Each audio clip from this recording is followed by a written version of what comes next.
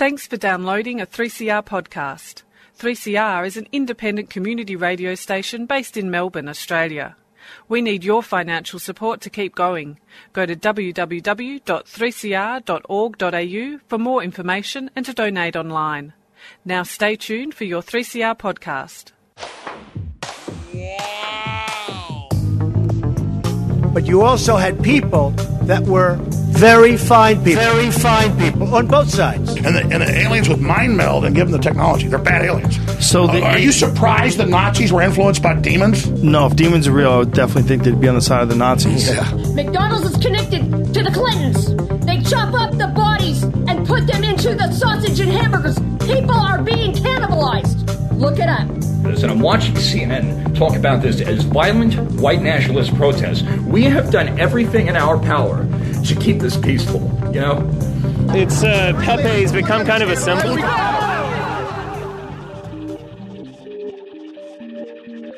Welcome to Yeah Na Pasaran, a show about fascism and its gravediggers. I'm Cam Smith. I'm Andy Fleming. And joining us today is Becca Lewis, an academic and PhD candidate at Stanford University who studies the far right and the way that it uses media to propagate its message. Thanks for joining us, Becca. Thanks so much for having me. I guess just to begin with, how did you start looking into this stuff? What inspired you to follow this track of academic research?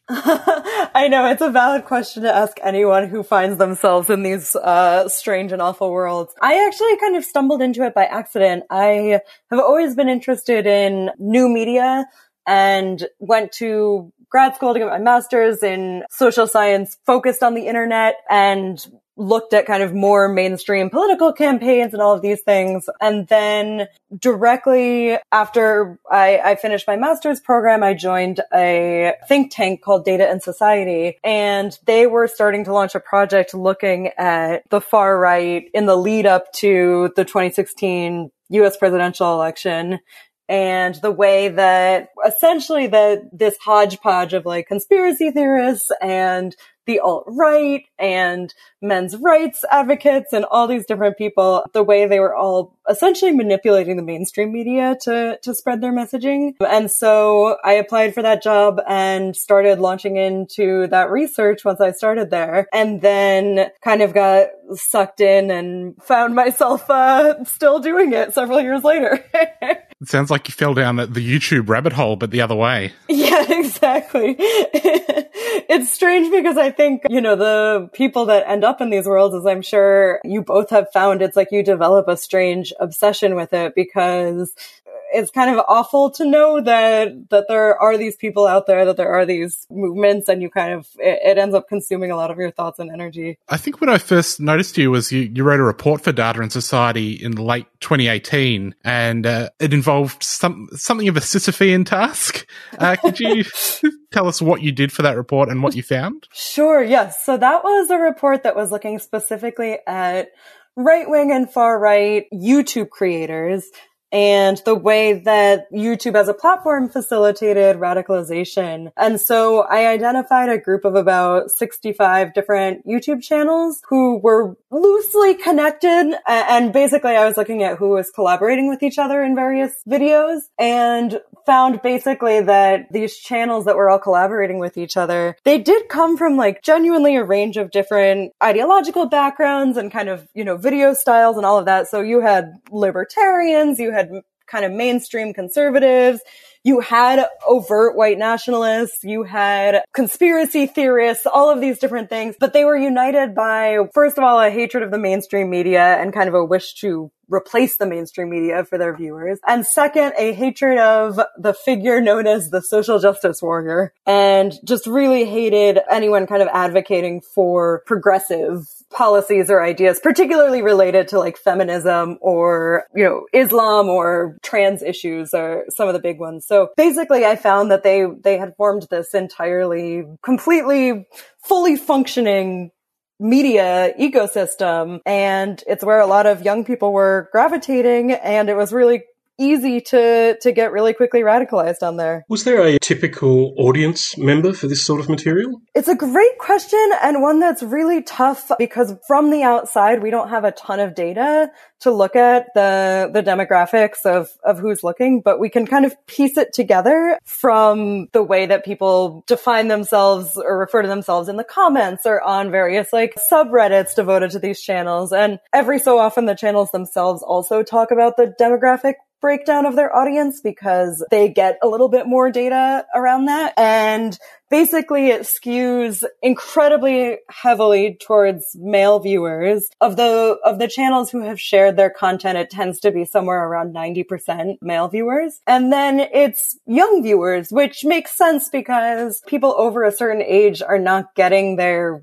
news or their entertainment content from YouTube in the same way that younger generations are. When we have these conversations about YouTube and radicalization pathways and things like that, the YouTube recommendation algorithm is often pointed to as a major contributor. What's your take on the YouTube recommendation algorithm? I'm really glad you asked because I have taken up this cause, often kind of shouting into the wind, but I actually try to avoid talking about the algorithm too much, and that's for a few reasons. I do think that the algorithm is a huge and very important part of the equation, but I think it's really easy to pin everything on the algorithm and treat it as if that is the source of all of the problems, when in fact, there's actually like a mix of a bunch of different things happening. And so what I end up focusing on more in my research is a couple of different phenomena that are also going on. One of them is micro-celebrity,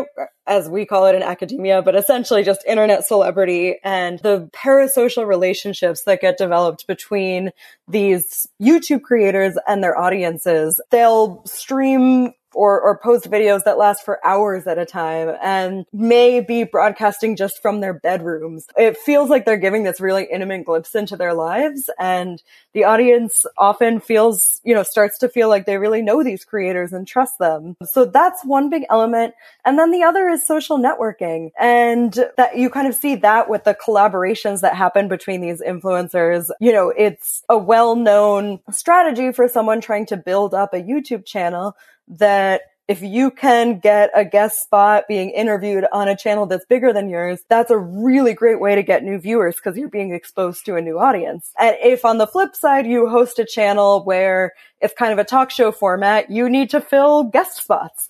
And so you have these symbiotic relationships crop up where someone who is hosting a talk show format or, just wants to have guests on their channel will purposefully have someone kind of provocative or known to be controversial on their channel because they know that will kind of produce buzz. And on the flip side, for someone who is a little bit more extreme or controversial, they get access to a new audience if they go on another channel. So you have that social networking taking place in a way that in some cases you don't even need the algorithm to do its work. And the algorithm, when it does kind of nudge people further and further to the right, it's interacting with the other forces that I mentioned. All of them kind of impact each other. And so you'll have certain celebrities specifically trying to manipulate the title of their video to show up highly in the recommendation algorithm. And you may have a parasocial relationship as a viewer with one of the celebrities and then may find through the algorithm a video of them with someone else that you get introduced to and so on. So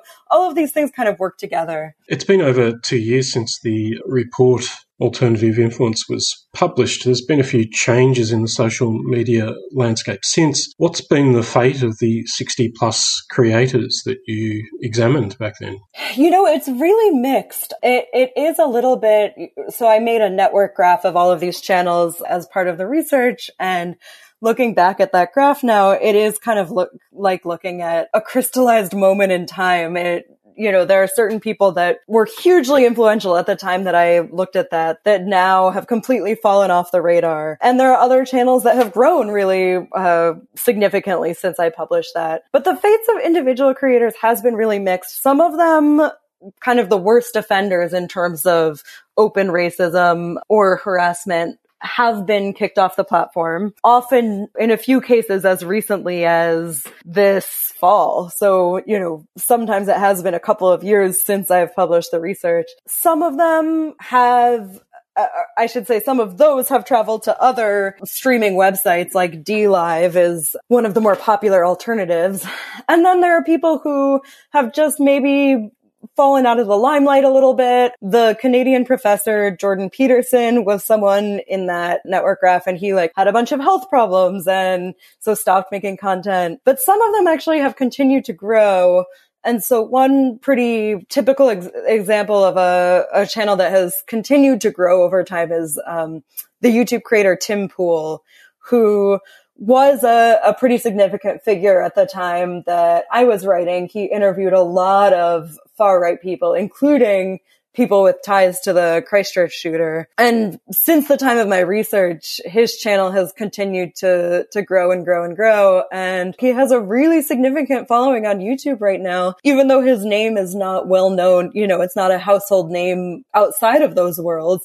He has a really significant impact in, online media. Late last year, we did see another report released, the New Zealand Royal Commission's report into the March 15 terror attack. Amongst other things, it pointed to a role that Facebook and YouTube had played in the radicalization of the shooter. Were you surprised by those findings? Sadly, I wasn't. It was something that, researchers in this area had pretty much suspected. I mean, there are several ways for someone to get radicalized, but YouTube and Facebook are really, really common ways for that to happen. I think there's often this misconception that far-right operations online happen only in kind of the deep, darkest corners of the internet. And actually, just as often, they take place on these mainstream social media networks because that's where there's fertile ground for new recruits, right? YouTube is above all for them a place to propagandize and recruit new people. And so if you're already on one of the kind of far-right forums, you're preaching to the choir. And YouTube serves a really useful purpose for these people who want to grow their movement. So unfortunately, it made a lot of sense. Also, in terms of some of the conspiracy theories that he specifically wrote about in his manifesto, those were very popular on YouTube. So yeah, overall, it wasn't a surprise, but I will say that it was still quite depressing to read the confirmation, because he had donated money to some of the very same creators that I had published about in September of 2018. So he had donated to, the alt-right figurehead, Richard Spencer, to the far-right Canadian news outlet, Rebel News, that a bunch of YouTube creators got their start through that. Stefan Molyneux, who is also a Canadian, who is kind of infamous as a vector point for radicalization. And then Martin Sellner, who's an Austrian neo-Nazi who had the most contact with the Christchurch shooter ahead of time. But so we don't have all of the data about everything he was watching, but the fact that he donated to at least 4 of these YouTubers suggested that, he was deeply aware of and involved in that media ecosystem. And it's just really awful, because people have been talking about this for a while now, and YouTube has done very, very little to address it. Amongst those various examples of people that seemed influenced the shooter, have you seen, post this report, any reflection by those people about their role in that attack? No. I wouldn't expect them to, but, I guess the closest is Lauren Southern is a YouTuber who got her start at Rebel News, which was one of the places he donated to. And I believe she responded to some accusations on Twitter afterwards, saying that she never promotes violence and basically distancing herself from the Christchurch shooter without taking any responsibility. And there's a lot of equivocation that happens in those moments. So, for example, there was another shooting that happened in the United States, one of many, and this shooter had followed some left-wing accounts on Twitter and elsewhere, but there was no indication that his attack was politically motivated. Nonetheless, a lot of far-right creators use that as kind of a equivocation point to say, if you're going to try to hold us accountable, why don't you hold these left-wing creators accountable? Even though it's a very different situation. But the short answer is no, there was no real reflection or taking responsibility after that came out. You're listening to 3CR 8:55 AM, 3cr.org.au and 3CR Digital on your DAB radio. We're currently talking to Becca Lewis about the far right and social media. There's no reference, I think, to QAnon in the report. What's been the influence of Q on this community in particular and on the far right in its online presence in general? Yeah, that's a great question. I think that actually when I was doing the bulk of my research that went into that YouTube report, QAnon was still kind of in its very, very early stages. It hadn't reached the mainstream success that it has now. And so the short answer is that it actually wasn't much of a presence in the worlds that I was looking at. Now I think that partially that has changed, but also partially some of the period of time that I was looking at was 2017 and 2018. And at that point, the influencers who I was looking at were the most popular influencers related to right-wing and far-right content online. Now, some of them still are, but as I said, some of them, have kind of faded in popularity. And now there's kind of a new surge of explicitly QAnon people. And so some of it is, some creators have leaned into it a little bit, but also like a whole new generation of creators has cropped up around it. And so it really is, kind of a constantly evolving system that's very difficult to keep up with. There's been a few things happening in Washington of late, Becca. Yes, and there's been a discussion about how the events that took place could have been anticipated if more attention had been paid to the thousands of posts declaring that there'd be an uprising on the occasion. What's been the role of online media in terms of promoting retaking the Capitol? Yeah, it's a great question. I mean, I think the main role that kind of the entire right-wing and far-right media ecosystem has played in the past couple of months has been just continuing to push the conspiracy theory that the election was stolen from Donald Trump and that the results of the election were not legitimate. That has been a constant refrain on YouTube, on Twitter, on cable news.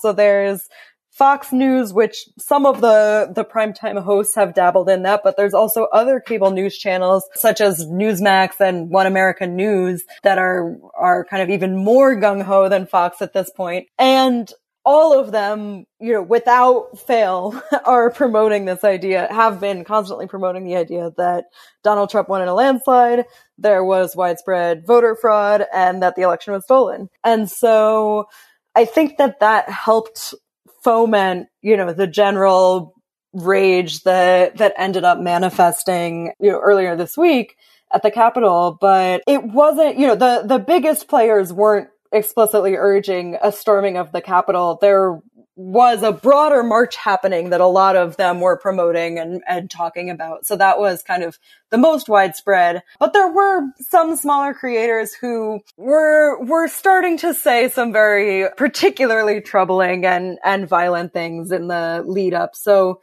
it was clear that even in kind of the open media spaces, there were signs that there would be something brewing at the very least. In the wake of the storming of the Capitol, we've seen the various social media platforms taking action against Donald Trump. He's been banned from Twitter, Facebook, Twitch, probably others as well. I guess, what do you make of all of that? Is it too little too late, or are we going down a slippery slope by putting all of the power into the hands of the big tech companies to police this stuff? I think it's a bit of both. I do think it's too little too late in the sense that, there's 2 weeks left to Donald Trump's presidency. And I think a lot of people are gaining courage now that it's clear that he's close to being out. I also think, the history of Silicon Valley is so interesting, and the ideals and the ideologies that got baked into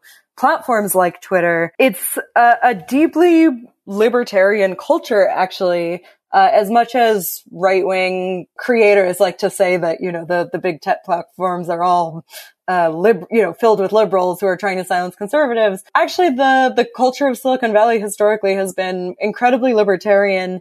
And the idea is that, no one, government, platform, anyone should be interfering in anyone's ability to speak. That's been the guiding principle.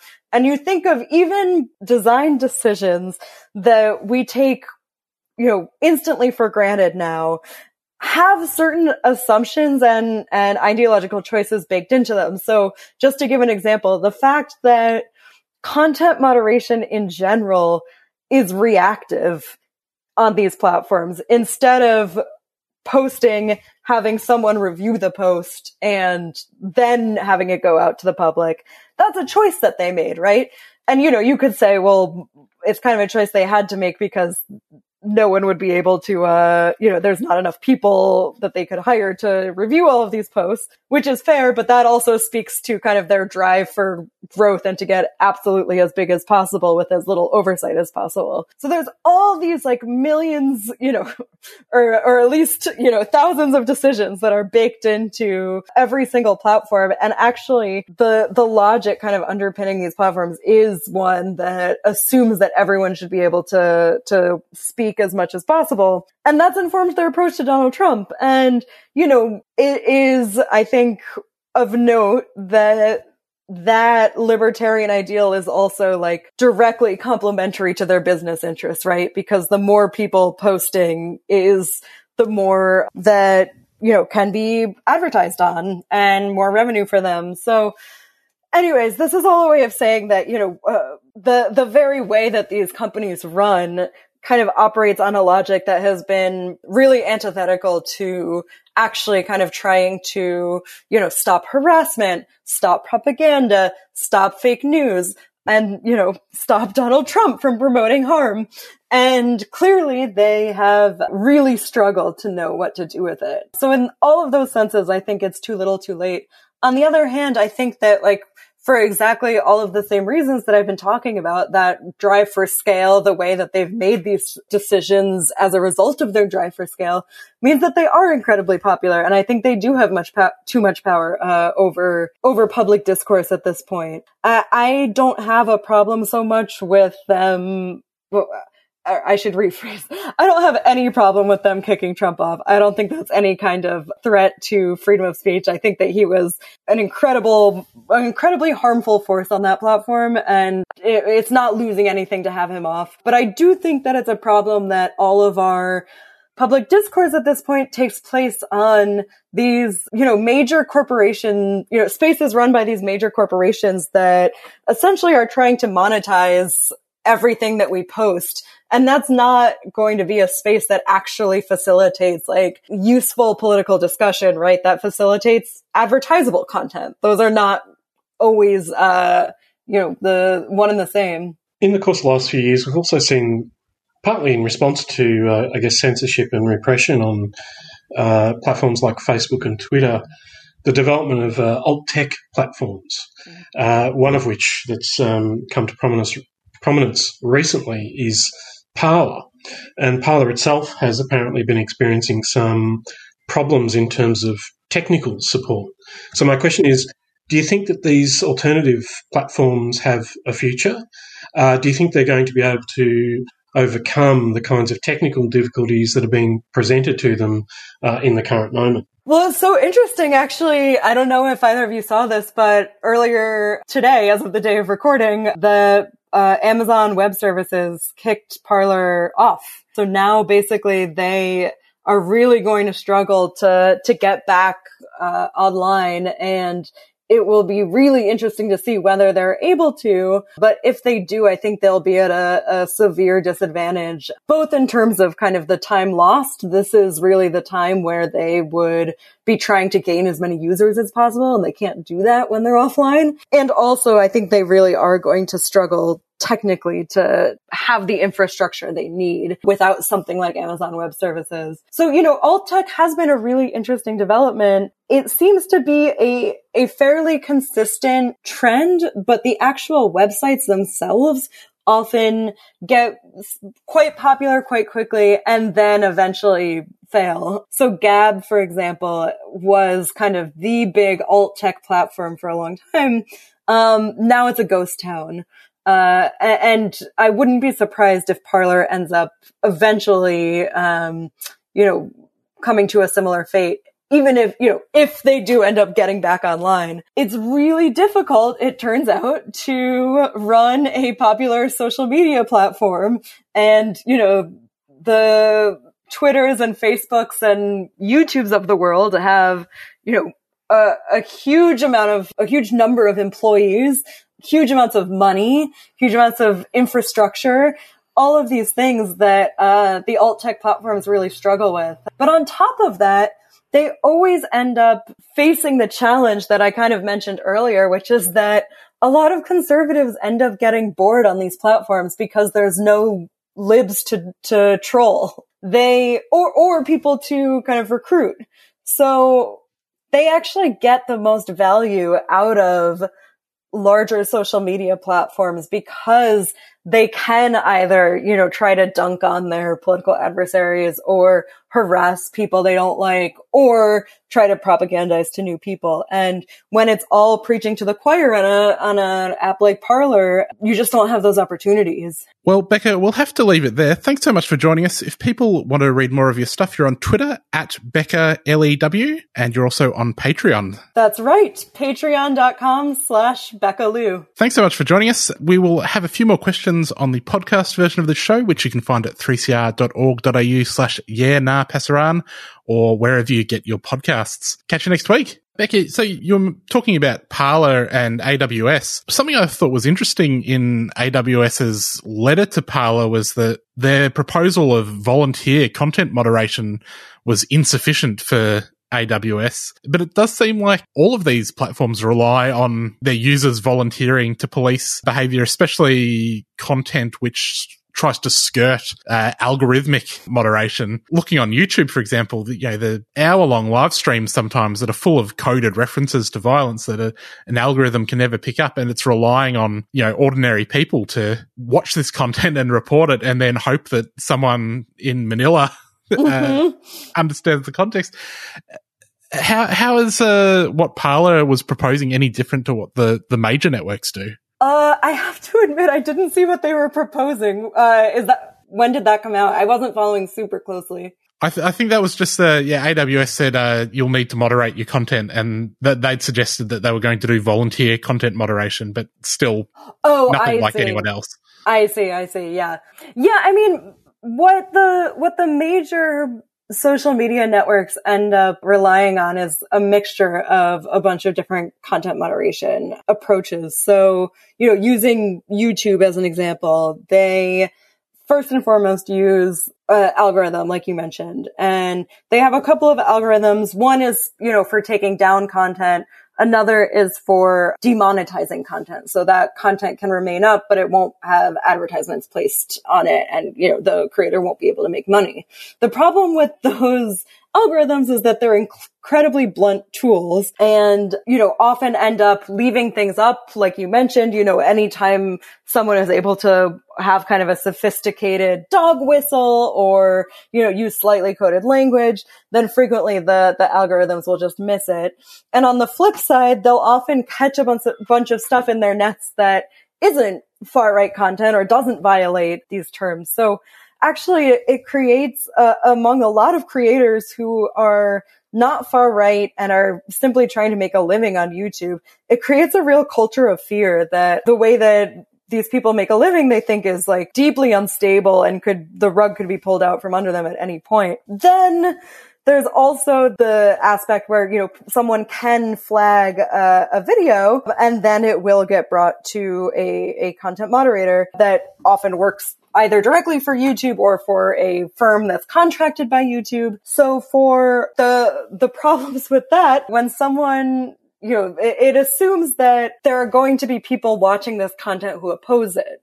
And the people that are drawn to the far right content are mostly people who are already bought into the far right way of thinking or are getting drawn into it. And so there's a flaw in kind of the logic of how that works in the first place. Then when it gets brought to content moderation worker, there's a bunch of other potential challenges there as well. Like you mentioned, often it's someone that's not in the same country as where the post came from. And so there could be a lot of cultural context or slang that they just don't have knowledge of. Also, they are basically incentivized as workers to make decisions that are as quick as possible. So they really are under pressure to like make these snap judgments. They're not supposed to sit around kind of weighing the options back and forth, thinking through the context. There is so much content to get through. They are just supposed to go, bam, bam, bam. There's been quite a bit of academic research and investigative reporting now that has shown that for content moderators, it's deeply traumatic work. And often they, don't have kind of full-time employment with benefits. They're basically like a really precarious workforce. So there's a lot of labor concerns there. And, when people are so traumatized and run down from their work, that also presumably affects kind of how effective their moderation decisions are going to be. So that comes with like its own problems as well. Then there is the volunteer route. And you can see, an example of that is on Reddit, each subreddit has their own moderators that generally are just not paid. They're doing it for the love of the community. And that actually can, under the right circumstances, work quite well. But the reason that it works well for Reddit, for example, is because each subreddit is quite distinct and can have its own culture, its own norms that are created, and its own rules that are created. On a platform like Twitter, the volunteer system wouldn't work because it is supposed to be kind of the same rules applied to everyone across, any given country. And there's so much room, for example, for foul play or trolling or, targeted harassment through kind of these volunteer mechanisms. There's no oversight around it. And that, I think, is some of the issue with, a volunteer force on Parler. In terms of the financing of especially right-wing platforms, it seems to be the case with whether it's Breitbart or Rebel Media or Parler, there's big money backing some of these platforms. Mm-hmm. Can you talk a little bit about the kind of political economy of, alt tech and the right-wing's use of online networks? Yeah, a lot of that is similar in some ways to the right-wing media ecosystem more broadly. It is, for the most part, it's really good business, depressingly. But something like Fox News, for example, I think kind of led the way in showing how if you're able to use a tabloid style to deliver this hyper-partisan news, that people will gravitate to it and have a great deal of allegiance for it. And that has been, incredibly financially successful. Now you have also a lot of these online platforms that in some cases there are organizations that, run. So Rebel News is an example of an outlet that's digital and that makes money from Fox News type content or content that's even more extreme than Fox News. And then you also have billionaire or hyper wealthy donors who are either looking to make an investment or are simply looking to influence the political discourse happening.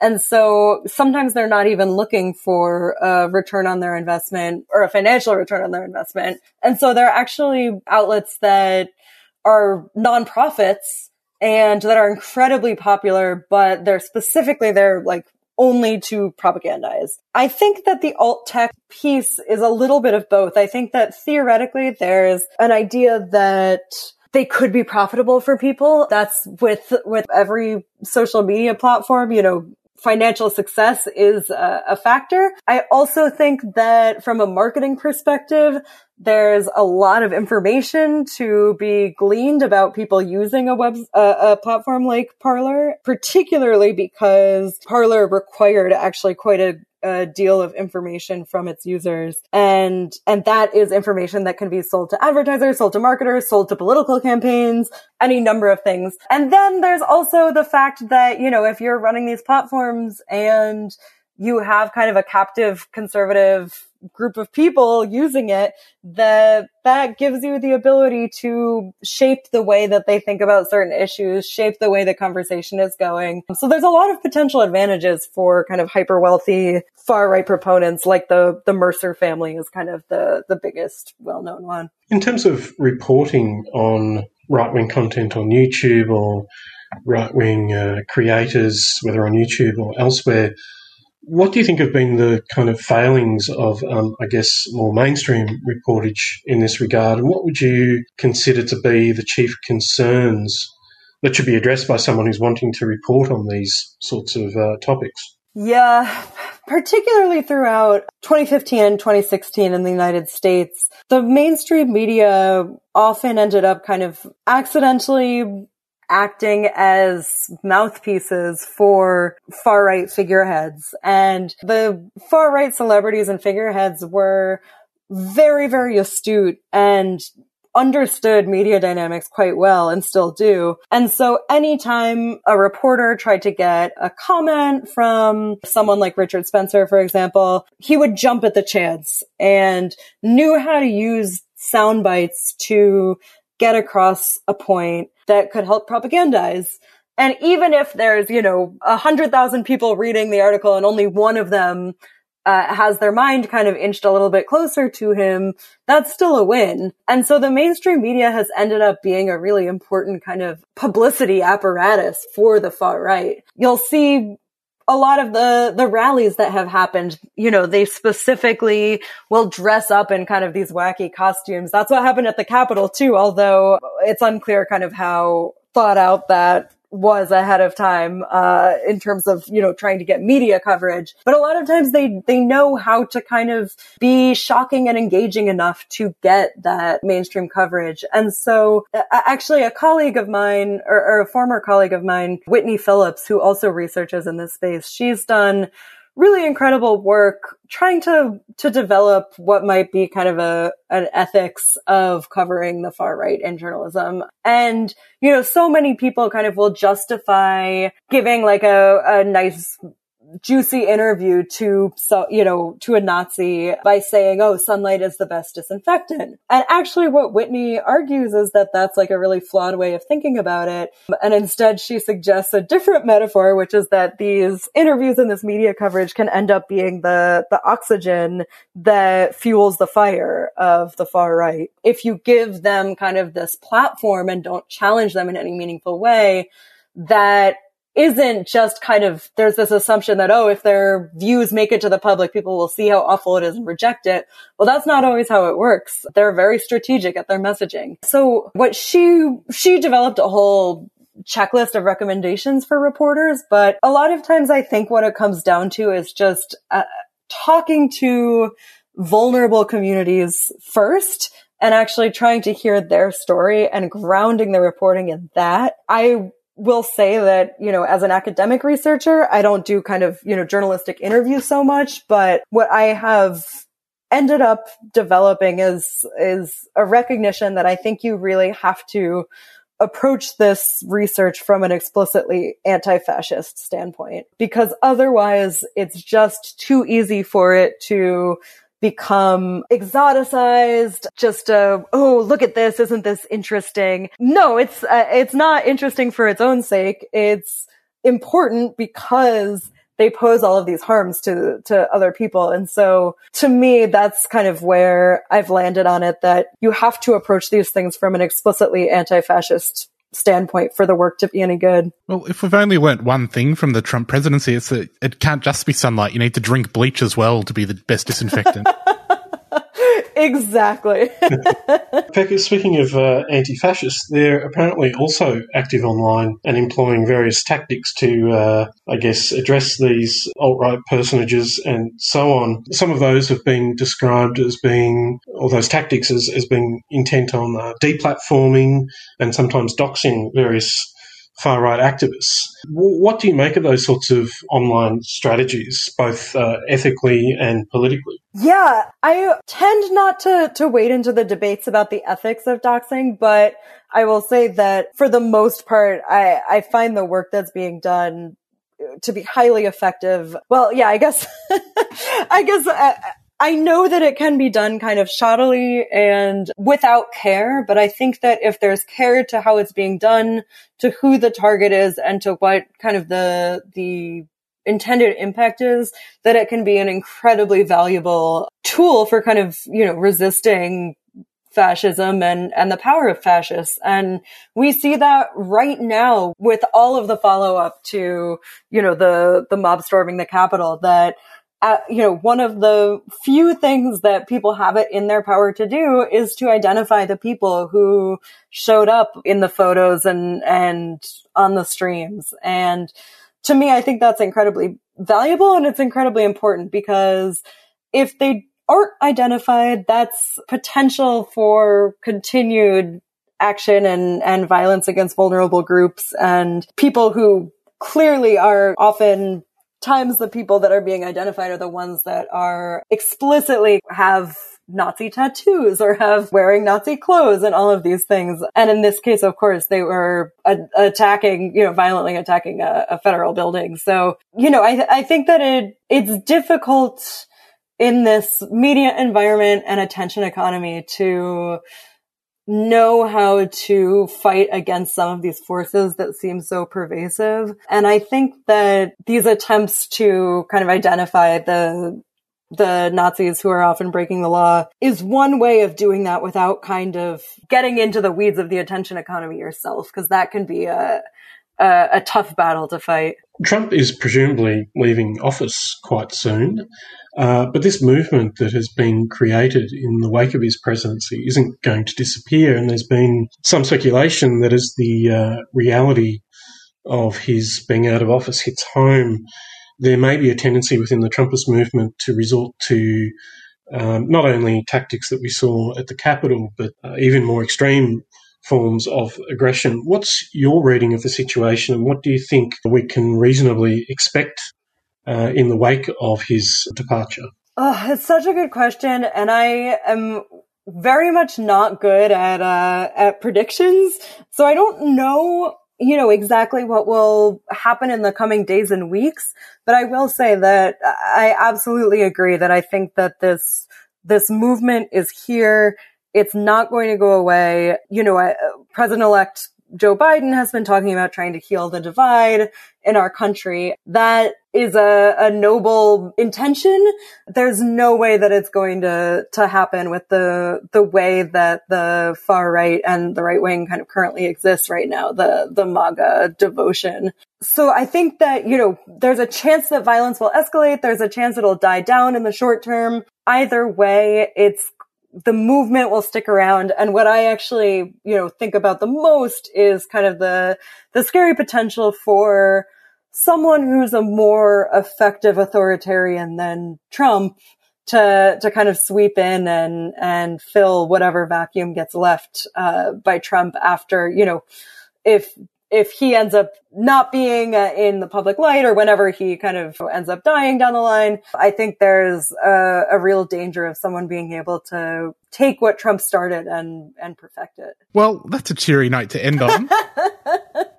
Yeah, really fun chit chat. I will just note before we go that since we started this interview, Steve Bannon's been kicked off YouTube as well. Wow! So, off of YouTube or Twitter? Off of YouTube, his wow. War Room podcast. Oh, so I can only imagine between now and Thursday, when this goes to air, how much is going to affect I know this is all going to seem like old news. But, by then America will be communist China, and, that's what all of the right-wing outlets are saying now, that it's either the two lines are either it's 1984 or it's communist China. Oh, well, congratulations, Comrade Becker. Enjoy. Thank you so much.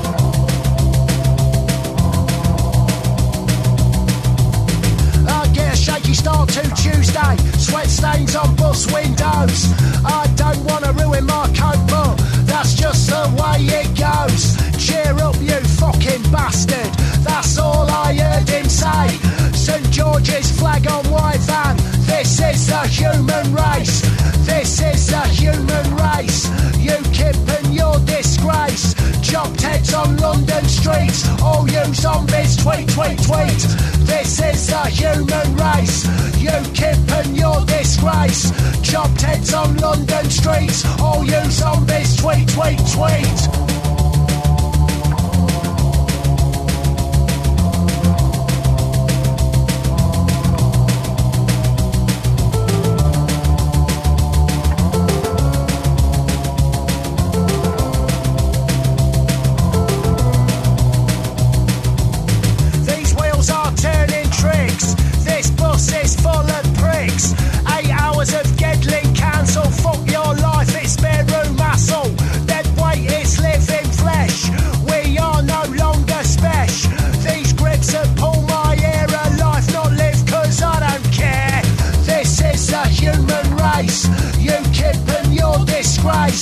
Chopped heads on London streets. All you zombies, tweet, tweet, tweet.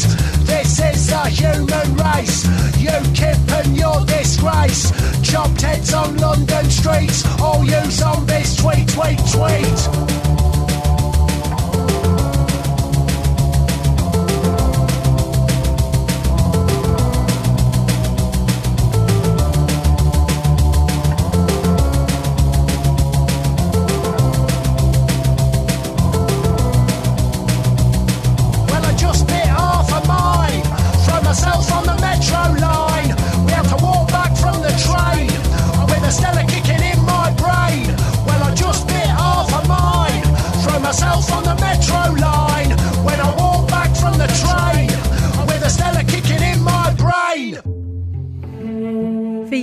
Our government has subjected people seeking asylum to torturous conditions. The Minister for Home Affairs was supposed to care for them, but instead they suffered enormous physical and psychological harm. Now, those refugees are fighting for accountability and justice. On their behalf, the National Justice Project is taking legal action against the government for negligence and for breaching their duty of care. To support 50 asylum seekers in their fight for justice against the Minister for Home Affairs, please donate at justice.org.au. The National Justice Project is a 3CR supporter.